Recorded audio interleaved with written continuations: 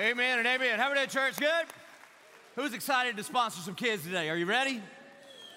Don't be nervous. It's going to be awesome. How many of you already sponsor a Compassion Kid? You already sponsor at least one kid. Praise God. That's awesome. All you got to do is sponsor 2 or 3 more today, and you'll be good to go. How many of you don't sponsor a kid yet? Anybody brave enough to raise your hand? All right, you're up, okay? I need all you to do this. This is just a part of what we do as a church, okay? Lots of churches are known for all kind of different stuff. Some churches are known for their music, some for their preaching.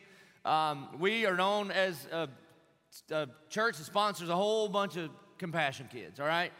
On Thursday night, we sponsored 555, which puts us over 18,000 kids have been rescued from poverty in Jesus' name. Amen? Amen. Now, so I am fully confident that after today's services at all of our locations and online, we should be over that 20,000 number. Amen? Wouldn't that be cool? Now, it's not a competition, but we're not only winning, we are kicking butt, all right? We are lapping other churches. And I dare another church to try to sponsor more kids. I hope they will. You know why? Because then that would be another 20,000 children rescued from poverty in Jesus' name. And so I challenge all you other pastors that are listening right now, step up your game. But this is what we're going to do. We're in week 5 of the book of James. We're studying it for like 14 weeks. We haven't made it out of chapter 1. The reason is because the point is not to get through the Bible. The point is to get the Bible through you. Amen? Today we're going to study one verse. One verse. Should take about 10 minutes, probably. Probably not. It's going to be about an hour. My part is. And I want you to know that what this week is just a continuation of last week. Everybody remembers what last week was, right? Remember the whole point of last week? Because you wrote it down, you memorized it. Remember this? Be doers of the word and not merely hearers only, and so deceive yourself. And so this week, the point is not to feel a thing. The point is not to even understand a thing. The point is to do a thing. And the point of this week is that you would sponsor a Compassion Kid. So I'm going to give you permission right now, at any time during the service, the moment you feel compelled and you're like, all right, I've had enough, I'm convinced God is calling me to sponsor a kid for $43 a month, then you can get up from where you are at any time. You're not interrupting anything. You are doing exactly what you're supposed to be doing. You can get up and you can go to any of the areas or tables where the compassion packets are, and there will be some of our volunteers there with compassion shirts on to help you fill out the packet and help you do that. So what I want you to do, this is kind of like before you go on a flight, you know, the whatever you call the person now, I was going to say stewardess, but you can't say that because somebody might be triggered, so whatever they're called. The person says, identify the exit nearest you. It may be behind you. I want you to use your eyeballs and point your neighbor to where the closest packets are to you. So there's some down here. There's some way up in their back. For those of you that like to sit up there in the balcony area, we got them over here on the walls or in the lobby. Okay, use your arms and point towards where the place, if you were to go, is. Ready? Do it now. Uncross your arms. What's on you right there? Okay, good job. Good job. All right. So now you know where to go. So we're halfway there. So that's the goal. So at any point, and I'm going to give you permission. Listen, man, the point is to sponsor kids today. So if you're like, you know what, I'm here, you get up, you go, you fill out a packet, then you could just be the first one to leave and be at brunch before everybody else. And everybody say, did church get out early today? Be like, yep, it did for me, okay? So that's what we're going to do. Like I said, we sponsored 18,000. I believe we're going to get to 20,000. And a part of the reason that we're doing this again, we're going to do this every year. It's a part of what we do. And I know a whole bunch of you already sponsor kids, but since the last time I preached a Compassion Sunday, we have grown by over 4,000 people at the Church of 1122. So there are thousands and thousands of you who have not had an opportunity yet, and so we want you to have an opportunity to sponsor a kid. James chapter 1, we're going to pick it up in verse 27, which I know all of you note takers are like, whoa, Pastor, we skipped over verse 26. We're skipping verse 26, but we're coming back to it. If James, the writer of the book of James, if he was turning in this as a 9th grade essay, his 9th grade English teacher would count off because he did not consolidate all of the verses about each subject into one spot. All right? So in a few weeks, we'll talk about the power of words, and we'll come back and pick up verse 26. We're going to skip that one. We'll be at 27 this week. Starts out this way. Religion that is pure and undefiled before God the Father is this: to visit orphans and widows in their affliction and to keep oneself unstained from the world. religion that is pure and undefiled before God the Father is this, to visit. Now that word does not mean what it means for like my grandma, to like just stop by for a few minutes and say, hey. That's not what it means. If you allow the Bible to interpret the Bible, 11 or 12 other times throughout the scripture, this same word is used. And in other places, it's translated things like care for, redeem, raise up, give life. That's what this means. Religion that is pure and undefiled before God the Father is this, to care for, redeem, raise up, give life to orphans and widows in their affliction, and to keep oneself unstained from the world. Now, oftentimes, when we hear the word religion, it's like a pejorative word. I even use it that way. I can't tell you the number of times where people will say to me when I'm starting to talk about Jesus with them, because I've told you what I do, right? I fly a lot, I travel a lot, and it's incumbent upon me, the moment I get on the airplane, I just get out my Bible, because I usually have a sermon to write, and I just look at the person next to me. And if they want to talk about it, then all my Calvinism kicks in, and I share the gospel. And if they don't, I think, well, they're not elect, and then I just work or watch my movie, okay? So that's what I do. But oftentimes people say, well, I'm not a very religious person. I go, thank God, me either. I'm not a very religious person either, because it's not about religion. It's about a relationship with Jesus Christ, amen? That's what it's about. But when James uses the word, he says that there's a couple of different kinds of religion. There's good religion and there's bad religion. And ultimately, when we think religion, oftentimes what we think is behavior precedes acceptance.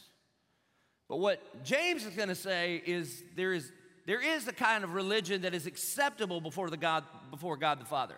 There is a kind of religion that is pure and undefiled before God the Father. There is a kind of religion that is worthwhile, and that is when we understand by the grace of God that acceptance comes first, and that acceptance by His grace drives us to behavior. That's what he's going to talk about.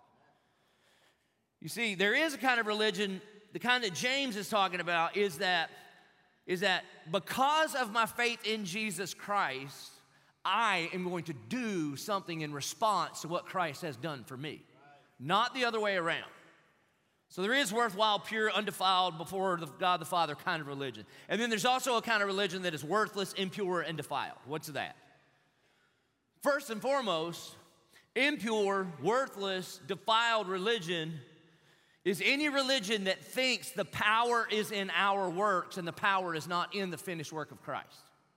Now, another triggering moment. Sorry for all these triggers. Every other world religion is purely based on my acceptance before God is based upon my activity. According to James and according to all of the scripture, that would be impure and defiled religion. Then when you say, Jesus, what you did on the cross for me is not enough. It's actually up to me and my good works to make myself righteous before you. That would be defiled. James would also say religion that is worthless and impure and defiled would be a religion or a belief system that's all talk and no action. Remember, this is last week's sermon, that intentions are worthless, intentions are useless. Be ye not merely hearers of the word and so deceive yourself, but do what it says. James would also lead us to believe that a religion where the love of God stops with me instead of flowing through me isn't actually God's love in you at all. It's you trying to use God for your own benefit. He would also say that religion that is worthless or impure or defiled is a religion where status is the most important marker. However, he also talks about religion that is worthwhile and pure and undefiled. And it's important for you to always use the scripture as commentary unto itself.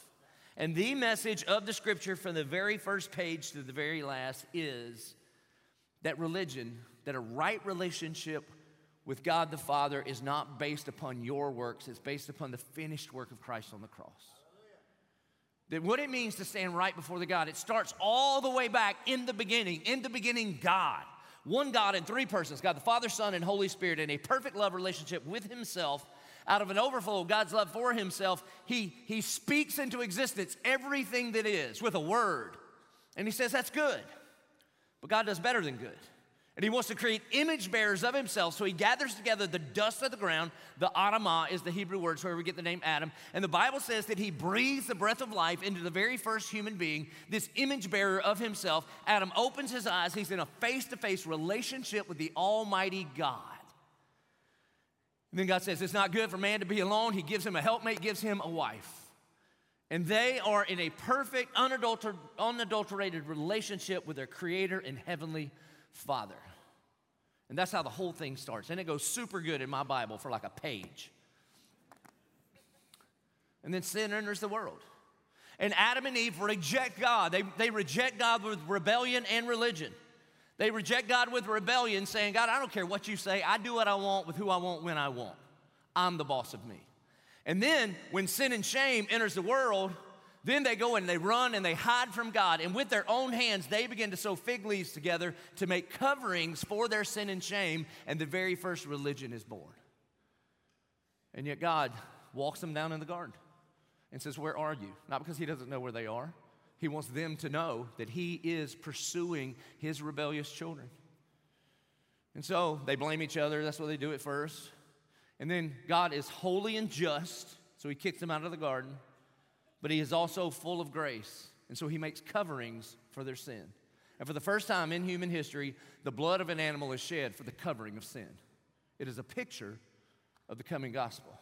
And then God declares what theologians call the proto-evangelion, the first gospel. He says to Eve, I'm going to put enmity between your offspring and this enemy, this serpent, this snake. And there will come a day where an offspring from your line is going to show up on the scene.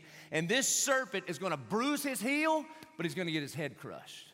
And then the entire rest of the Old Testament is about prophecies and promises of the coming serpent crusher.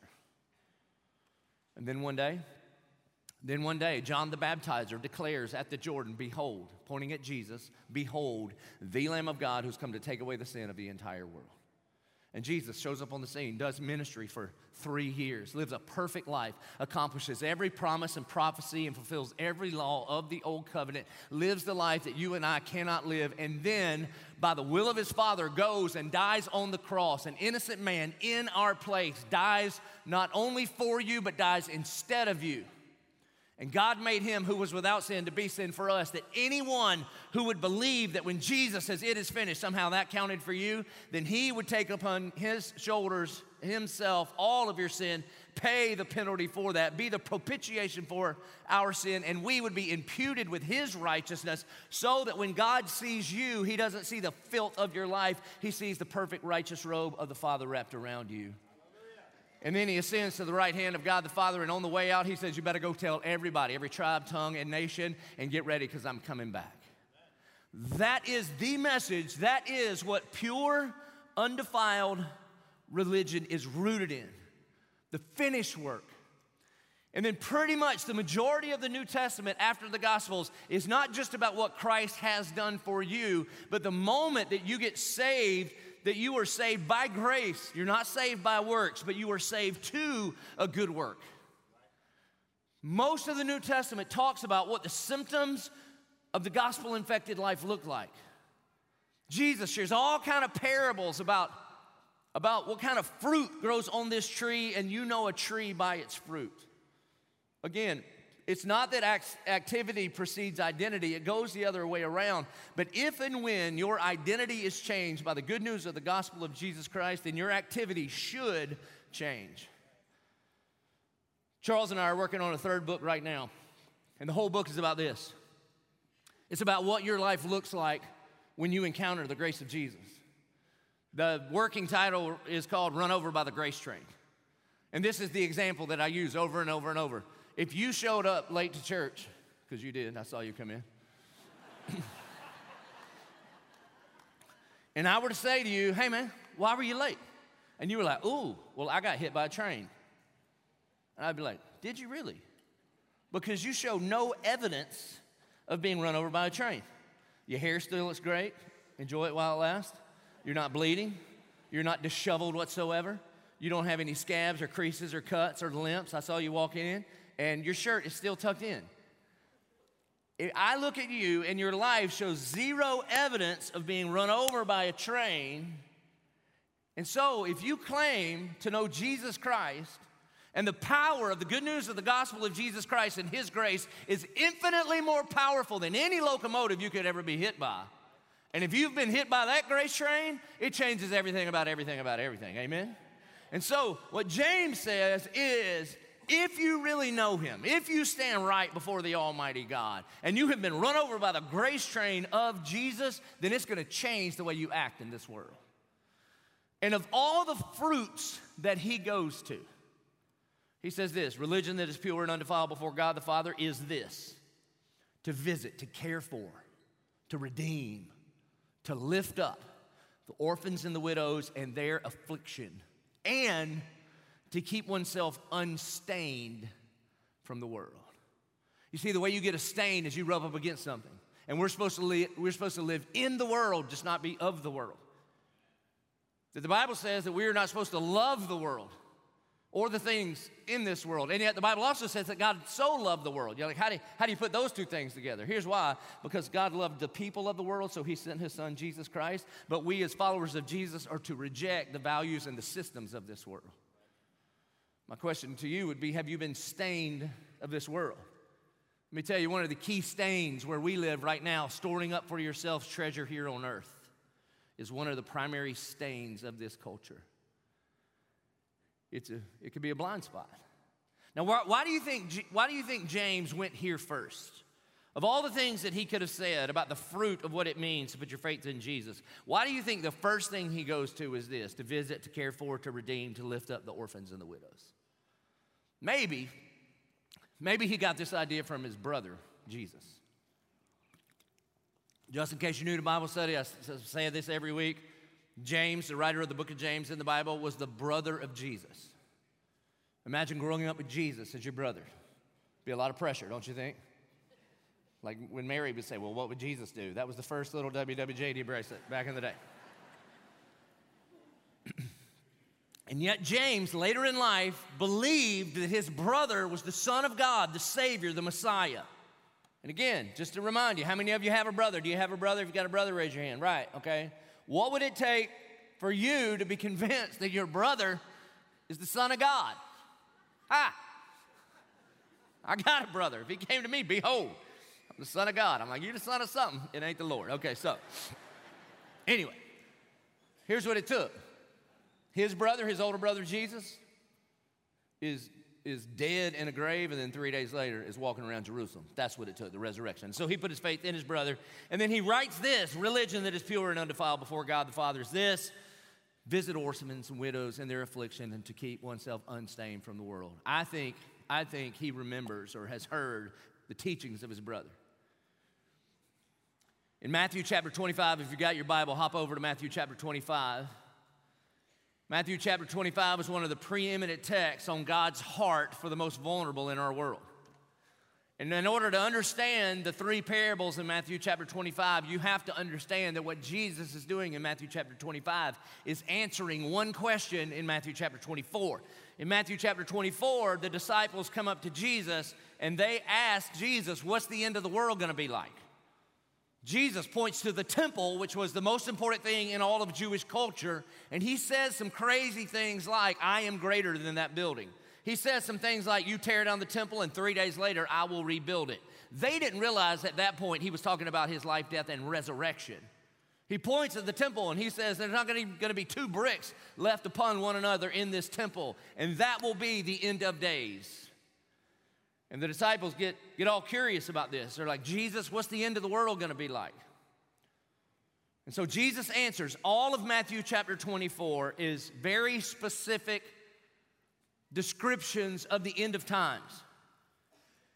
He talks about there will be wars and rumors of wars. He says that I'll be coming like a thief in the night, so be ready. He quotes from the book of Daniel, some kind of strange language about when you see the abomination of desolation. And just like you, I think the disciples are like, well, what are we even talking about?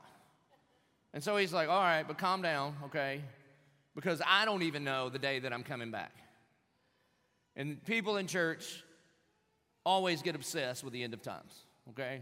At some point in your Christian walk, people really get obsessed. And some people more obsessed than others. And if you're really obsessed with the end of times and what I think about it, God bless your ministry, all right, based on whatever books come out or movies come out or whatever.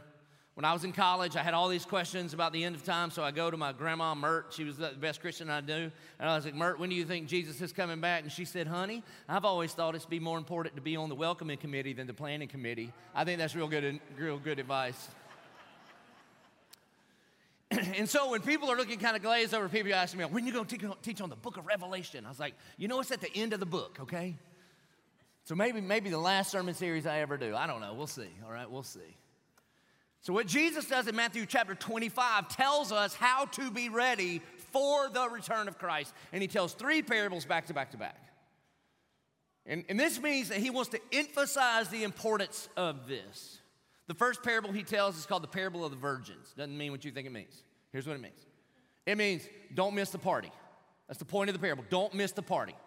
Right now, the invitation has gone out to all people who would believe and accept Jesus Christ as their Lord and Savior. But there will come a day where the party starts and the invitation is over.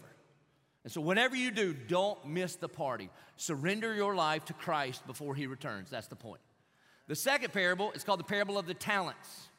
Talents was a sum of money in the first century. And the whole point of that parable is whatever you do, don't waste your life. To borrow a phrase from Dr. John Piper, whatever you do, don't waste your life. You've heard the phrase, you only live once, YOLO. That's stupid. You only live forever. And everything you do will either bring reward or regret. And so don't take all the things that God has given you and steward them as if you're going to live here forever. That's really, really dumb. Don't be dumb. Don't waste your life. That's the point of part 2. And then the third parable is known as the parable of the sheep and goats. And the point of it is this: if you know and love God, then you will love the people that he loves. If you know and love God, then you will not be merely a hearer of the word, but you will do what it says. And the proof, the final exam of those who go to heaven and don't go to heaven is this: if you've been run over by the grace train, it changes you, and your heart beats for the things that make God's heart beat, particularly the vulnerable. And here's how he says it. Matthew 25:31, he says this: and when the Son of Man comes in his glory, and all the angels with him, then he will sit on his glorious throne. Listen, the first time Jesus came, he came humble, meek, and mild. He came as a baby in a manger. He came to serve and he came to redeem.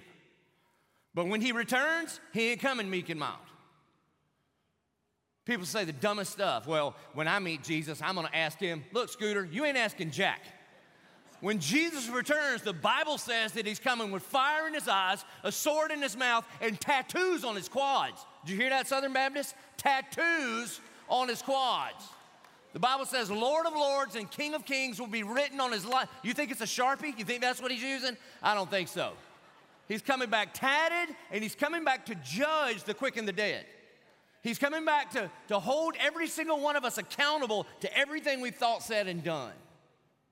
And you ain't gonna be like, hey, homeboy, I gotta ask you a question. Nope, you're gonna fall down on your face and pee a little. That's what's gonna happen. Your options, our options are you can bow or you can bow. That's what happens when the King of Glory returns.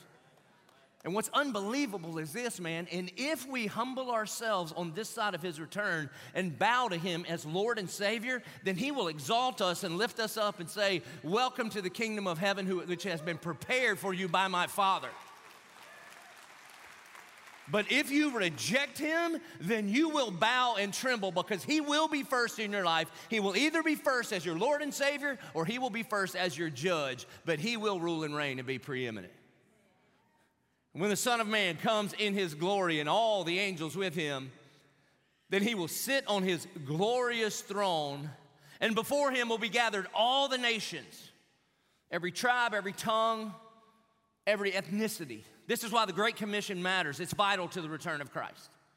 Sounds like a movement for all people, does it not? And before him will be gathered all the nations, and he will separate people one from another as a shepherd separates the sheep from the goats. This is a really big deal. And how is he going to separate people? By race, ethnicity, gender, economic status, social status, blue checks? Nope. It's not the game he plays. He is going to separate people by people that are in his kingdom or not in his kingdom. It says, and he will place the sheep on his right, but the goats on the left. And then the king will say, see this? The king, not baby in a manger, not carpenter's son, not rabbi, not teacher. The king will say to those on his right, come, you who are blessed by my Father, inherit the kingdom. That's what he'll say. Good job. You sat on the sheep side today. Well done. He's going to look at the sheep on his right, and he's going to say, welcome to the kingdom of God of which you have inherited. Now, this is very important. What do you do to inherit something? Nothing. Your inheritance is a gift from your parents. You don't get to choose your parents. That's not how it works. It's not like your parents had a tryout. They got 10 kids, and whoever had the best dribble and crossover, they're like, all right, you're with us. No, it's because you didn't have anything to do with it. It's because of who your parents are, you get an inheritance from them. This is very, very important, okay? But when you love your parents, don't you work for them? Don't you love to do things for them just out of a sense of gratitude? You want to write this down or moo or whatever you're into. Grace is not anti-effort. Grace is anti-earning. Let me say that again. Grace is not anti-effort. When you experience the grace of God, it should fuel you to shift into overdrive to push forward the kingdom of God. Grace is just anti-earning. There's no good thing you can do to earn it or deserve it. And so he says, come, you who are blessed by my Father, inherit the kingdom. Prepared for you from the foundation of the world. Here's how he's going to tell who's on the right, who's on the left, who's the sheep, and who are the goats. He says, I was hungry, and you gave me food. I was thirsty, and you gave me drink. I was a stranger, and you welcomed me. I was naked, and you clothed me. I was sick, and you visited me. I was in prison, and you came to me. 5 out of 6 of these things are covered with Compassion International. I don't think it's a stretch to say I was a compassion kid and you sponsored me. By the way, sounds very 10-10 life, does it not? You see, as a church, the reason that we are about all these things is because Jesus is about all these things. We're not trying to earn his favor. We have his favor through the cross of Jesus Christ, and because we do, we better get to work to be about the things that he is about. And then the righteous will answer him, say, Lord, when did we see you hungry and feed you, or thirsty and give you drink? And when did we see you a stranger and welcome you, or naked and clothe you? And when did we see you sick and in prison and visit you? And the king, again, the king. What kind of king is this? What kind of king is this that would step off of his throne and come on a rescue mission for a traitorous race? This is the king we serve, the King of glory. A king who cries, a king who bleeds, a king who dies, and a king who is resurrected to rescue me and you. That's the kind of king we serve. And so he's coming. He's going to rule and he's going to reign. And his first act is separating those who are not in his kingdom. And the king will answer, truly I say to you, as you did it to one of the least of these brothers, you did it to me. What he's saying is this: you didn't earn it. You were just living it. That's what he says. This is the final exam, not a theology exam. It's a lab. Did you act? Like, was your faith a feeling, or did your faith produce an action? Be ye not merely hearers of the word, and so deceive yourself. It's not just a belief system. The demons believe, but they haven't surrendered. And then he looks at the other group. Then he will say to those on his left, and they're thinking, uh-oh. And y'all sat on the hell side. I'm not saying you're going to hell. If you are, believe in Jesus right now so you don't, okay? And they're thinking, oh boy, this can't be good. And they're right. And he says to them, depart from me, you cursed, into the eternal fire prepared for the devil and his angels. And we live in a culture that's like, wait, that's not fair. How can a loving God send somebody to hell? How about it's the most fair and just thing in all of human history? How about we serve the kind of God that says, you want to live a life apart from me? I will give that to you forever, which ends up in a Christless eternity, of which is a living, eternal hell. And that is what you are choosing when you reject the Almighty God.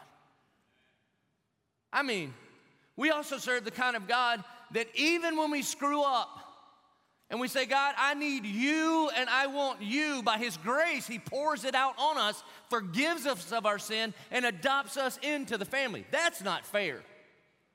Hell is the only thing fair about eternity. And yet God says, I will turn you over to your own desires and let you go in the direction that you want to go. And that place will lead you to the eternal fire prepared for the devil and his angels. Now, how do we know? How do we know? Here's how. I was hungry, you gave me no food. I was thirsty, you gave me no drink. I was a stranger, you did not welcome me. I was naked, you did not clothe me. Sick and in prison, and you did not visit me. And then they will answer, saying, Lord, when did we see you hungry or thirsty or a stranger or naked or sick or in prison and did not minister to you? And then he will answer them, saying, truly I say to you, as you did not do it to one of the least of these, you did not do it to me. And these will go away into eternal punishment, but the righteous into eternal life. I mean, they're saying, if we'd have seen you, you realize there's a bunch of church people who get real surprised on the day of judgment. I hope you realize that. But we went to church. And if we'd have seen you, we would have done something about it. And he said, no. If you knew me, you would love me. And if you love me, the people that I love, you would love. And then you would act like it. Well, a part of the reason that we do Compassion Sundays around here is I want every single one of us to be without excuse. Look to your left or right now at the faces of these children that are hanging up. These are the faces of the exact people Jesus is talking about when he said, I was hungry and thirsty and without clothes. And whatever we do or do not do to one of the least of these, we do or do not do to Jesus Christ. There are 14 million children worldwide right now that suffer from severe acute malnutrition. 45% of child deaths worldwide are due to hunger and related causes. Hear this. This is going to be a little shocking.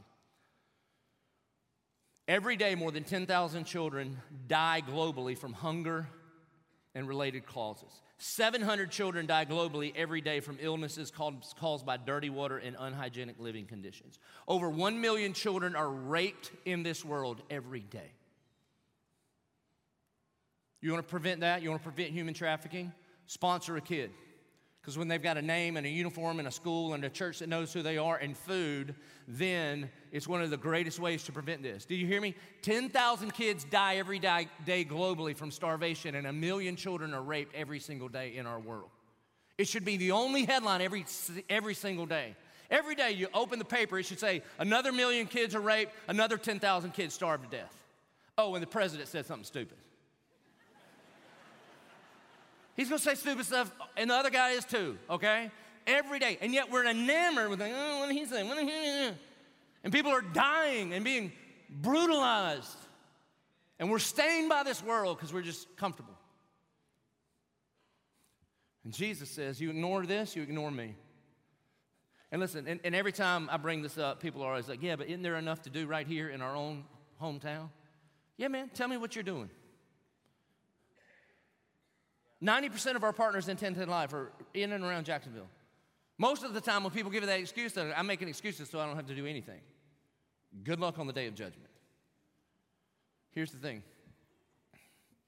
As I was looking up these stats, I can't find one child in America with parents that love them that have starved to death this year. Not one. Now, sometimes you can from like drug-addicted people or abusive people or things like that. But we live in a country right now where even if you have no money, you can go get fed, okay? So for sure, we do things here. This old dead missionary theologian named C.T. Studd says, the light that shines farthest shines brightest at home. So for sure, there's all kind of work to be done here. However, we got 700 kids a day around the world dying from things that you can go to Walgreens and cover in an afternoon. That's the difference. You get diarrhea, it's just embarrassing. You don't even say it. I have a stomach issue. And you go to Walgreens, take care of it. 700 times today, a kid gets diarrhea and he doesn't see tomorrow. That's what we're talking about. That's what we're doing with Compassion International. You see, there is one word that Americans have a hard time with. The word is enough. That's enough house. It's enough car. Those are enough clothes. That's enough. And if we could learn to say that's enough stuff, then we could be able to pull together just the church. Forget all the lost pagan people in our world. Forget all them. If just the church was radically generous with the things that God has given us, then you know what we could say? We could say, like, enough with child poverty, enough with child starvation, enough with child sex exploitation. We could solve it. And what Compassion does is $43 a month. $43 a month to rescue children from poverty in Jesus' name. This is the most important part of it. So not only do they get food and clothes and get to go to school and get medicine, they get the gospel, because our job, we're not just trying to send well-fed people to hell. That's not what we're trying to do. We want to stamp out all human suffering, especially eternal, for $43 a month. What can you get for 43 bucks? Well, like 3 cups of coffee? What's our obsession with coffee right now? It's unbelievable. Remember when coffee was just coffee? I mean, seriously, 20 years ago, nobody was like, is that coffee good? Like, no, it's coffee. Tastes like motor oil, put hair on your chest, and it keeps you awake. What are you talking about? Drink it. $43, you know what you get? Chili's. For one. Chili's. You just end up there. Nobody's ever planned to go to Chili's. You're just there. Like, I guess we'll go to Chili's. Let me tell you the result. You go to Chili's and you eat, and then here's what you do. What's the result post Chili's and $43? You go, shouldn't have done that.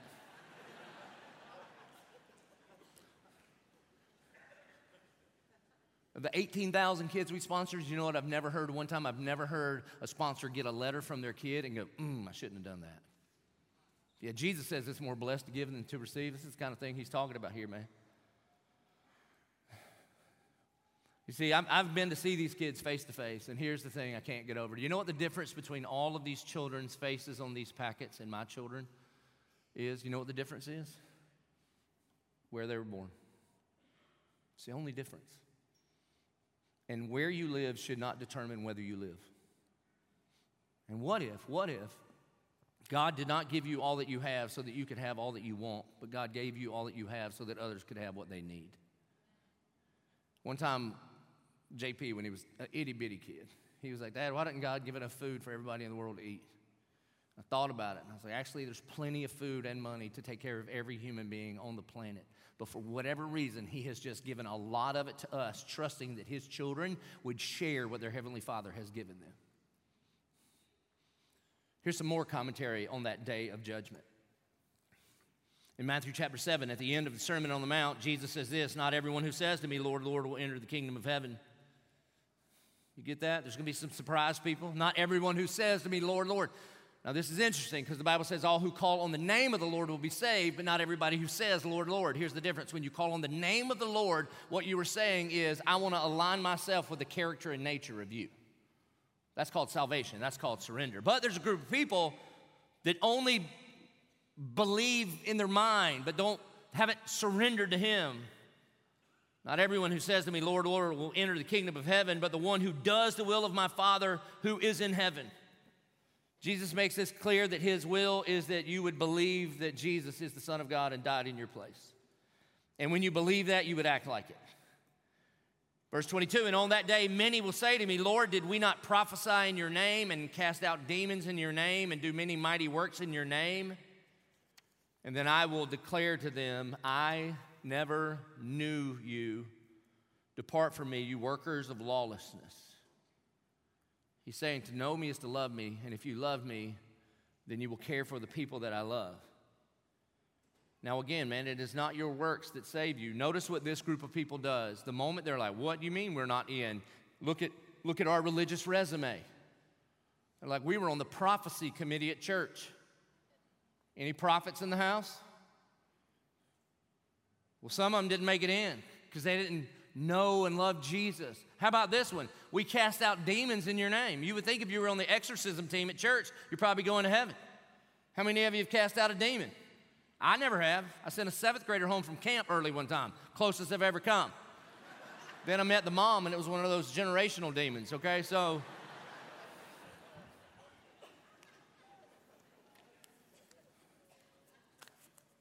I'm not saying that if you sponsor a kid, you get to go to heaven. I'm saying if you're on your way to heaven, how in the world could you go and not drag as many of these compassion kids with you as you possibly can scrape together $43 at a time? That's what we're saying. Now, I would never ask you to do something I'm not doing, man. Our family, we currently sponsor 6. After this weekend, it'll be 7, okay? My sermon is so compelling, I'm doing what it says. Again, sponsor a girl named Grace from Uganda. I've sponsored her since she was 8. She's 19 years old. I've met Grace. Took her swimming one time. She almost didn't make it. Straight to the bottom. Not a good swimmer. Sweet girl. Never seen a pool. Just boom. Oh, boy. Here we go. Had to go get Grace. She's great. Sponsor Brandy. She's 16. She just had a birthday. I've sponsored her since she was like 3 years old, man. Been to her house. Her grandma, I went to visit her one time. Her grandma gave me a chicken as thanks. I'm in Uganda trying to explain Delta's check policy on African chickens. It was awesome. We've got a young man, he's 15 years old, from West Africa. How about this name? Pronounce this for me. Abateorduorouzie. We call him Abe, all right? We sponsor Sonia from Indonesia. She's 14 years old. We sponsored her since she was 3. We sponsor Vitor from Brazil. He's 8. And Haliana from Brazil. She's 4. We've sponsored 23 children in my family. And here's what's crazy, man. Here's what's crazy. It all started with one step of obedience from Gretchen. Jesus is the hero, but he used her to sponsor these 20,000 kids. You know how I say all the time to you? I say this all the time. You have no idea what hangs in the balance. You have no idea what hangs in the balance. If you'll just take one step of obedience, you have no idea how God could use that one step of obedience to do something immeasurably more than you ever hoped or imagined. So 23 years ago, Gretchen and I were at a youth specialties conference because I was a youth pastor, just raking it in, all right? That's how we used to go on vacation. We go to these conferences because they would be in neat places and we could stay in hotels. And so we're at this worship service. I think I'd heard of Compassion. I don't know if I even had or not. They make a spiel, and then Gretchen leaves, and I thought she was going to the bathroom. She took forever, and then she comes back with a Compassion packet. She was like, we're sponsoring a kid. We had been married less than a year. I didn't even know you could talk back. I was like, yes, ma'am. All right, so I get it. His name's Alvarado. We called him Blue Boots. He had blue galoshes up to here. Boom. So we start writing letters. He starts writing them back. The next year, same conference. We get to the Compassion point. She starts walking off. I try to grab her. I can't get her. I'm like, we can't do this anymore. We ain't got no money. We're broke. She comes back. I think it was like $32 a month or something. She comes back with another packet. She's like, I think we should sponsor this kid. He was from Ecuador. I was like, babe, we don't have $32. And she says, our cable bill's more than $32. So we called him Comcast. Straight up. Called him Comcast till he graduated. Now he graduated. He's in the Army, takes care of all of his family and his parents. And we've done this 23 times. Now, here's the thing, man. Here's the thing. Gretchen and I had no idea the kind of influence we might have. She had no idea that because of her one step of obedience that 20,000, and if you include the other churches that we've influenced, it's probably 40 or 50,000 kids have been sponsored. Listen, man, if Compassion was Amway, I'd be raking it in, all right? But it all goes back to just this one step of obedience. Now, you may be asking, well, does it work? I've been there. I've been boots on the ground. But we have an opportunity to hear, not secondhand from me, but firsthand of what Compassion, what you picking up a packet and sponsoring a kid for $43 a month can do in the life of an image bearer of God. Take just a minute and check out this story. The best thing that ever happened to my life was Compassion when I was 7 years old. I grew up in Kariobangi slums, which is the 3rd largest slums in Kenya, and we lived in a 10 by 10 cubicle house.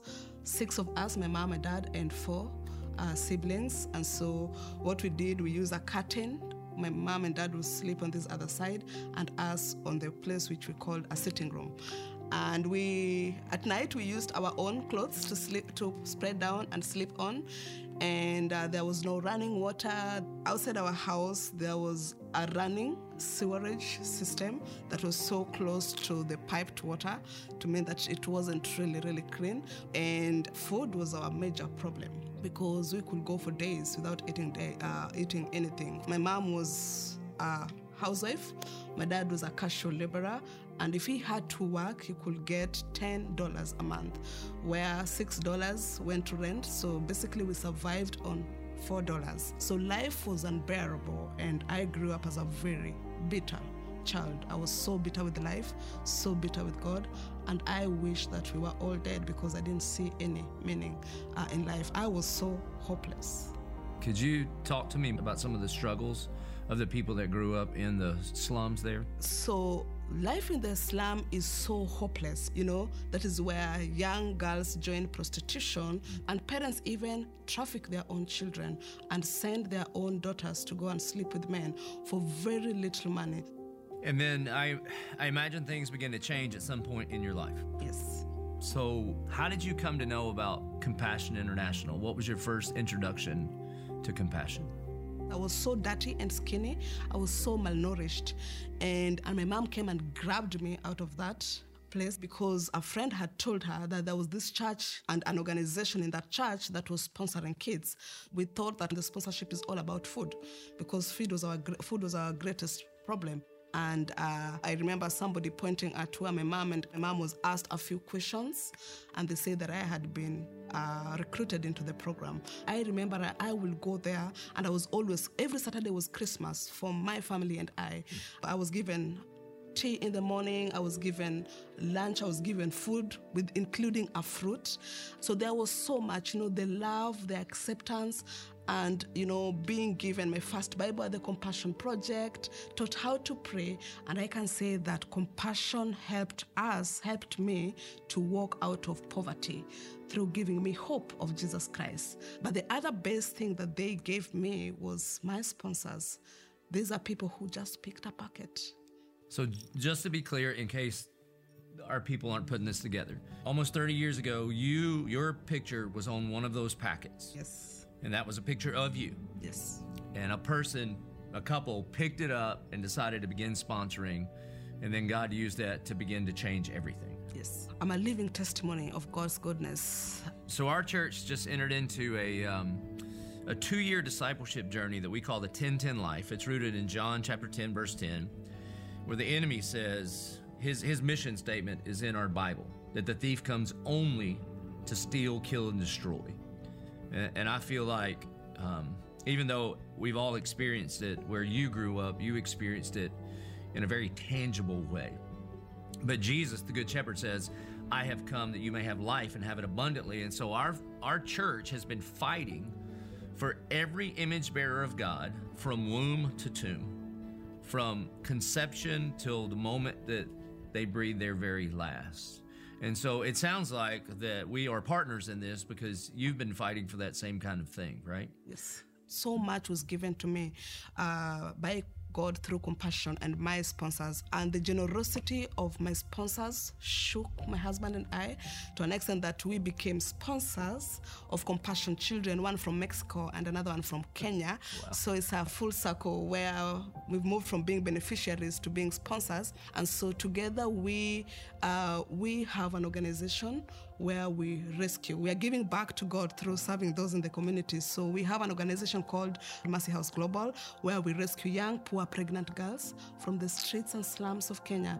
These are girls aged 15 and below who are pregnant either due to rape, incest, or survival prostitution. And we exist to tell them that they are loved by God and God gives them another chance. And so not only did Christ save you, rescue you out of poverty in Jesus' name, you met your husband there. That's pretty awesome. You have 2 biological children. Praise God for that. And how many girls and babies do y'all minister to through Mercy House? 76. 76. Yes. And you can trace all of that back to one person deciding to pick up your packet and saying yes. Without knowing. I think maybe they picked the packet because of how I was looking, but the transformation was huge. I can tell you this, that when you sponsor a child, you bring hope. You are changing a life. But also as a sponsor, your life is also being changed. So I want you to look right there. What would you say to the Church of 1122 about why they should sponsor a kid? The scripture is very clear, and all we need to do is just to be obedient to the scripture. You know, when you look at James 1:27, is pure religion is taking care of the poor, the orphans, and the widow. And these hopeless children are waiting for you and I to pick a packet and sponsor them and give them hope.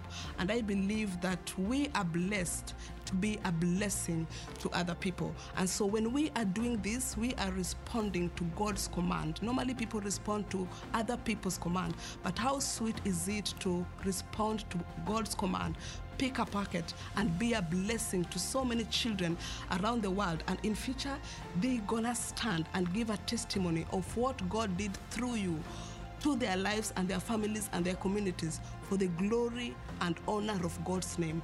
Amen. Maureen, I'm so proud of you. It is so, it's an honor for me to get to sit this close to a real live human being that has been used by God like you have. That you didn't let the enemy define you, that the good news of the gospel gets to tell you who you are, and that you were not just like a cul-de-sac of the grace of God, but you were a conduit. That you didn't just receive God's love, grace, and mercy just for yourself, but you've allowed it to flow through you, not just through compassion, but also through the ministry that you run. And so this church loves you, and we are so proud of you, and we thank God that you made the 15-hour flight to come over to be here with us today. Thank you. Church, would you please welcome to the stage Maureen. Waweza, waweza, waweza Mwokozi, waweza mambo yote, wawe mwaminifu. Asante Yesu, asante Yesu, asante Yesu, asante Yesu. We thank you, Jesus. We thank you, Jesus. We thank you, Jesus. We thank you, Jesus. Amen. Amen. Amen. Maureen, as you know, we started a discipleship journey called the 10-10 Life, where we are fighting for every image bearer of God from womb to tomb, and we would like to partner with you and your ministry, and this isn't a surprise because we did it on Thursday night, but here is a $10,000 check to just sow into the ministry that you are doing. We love you. We're proud of you. And I would like to ask Maureen just to pray over us right now. Would you pray? You get the glory, Lord.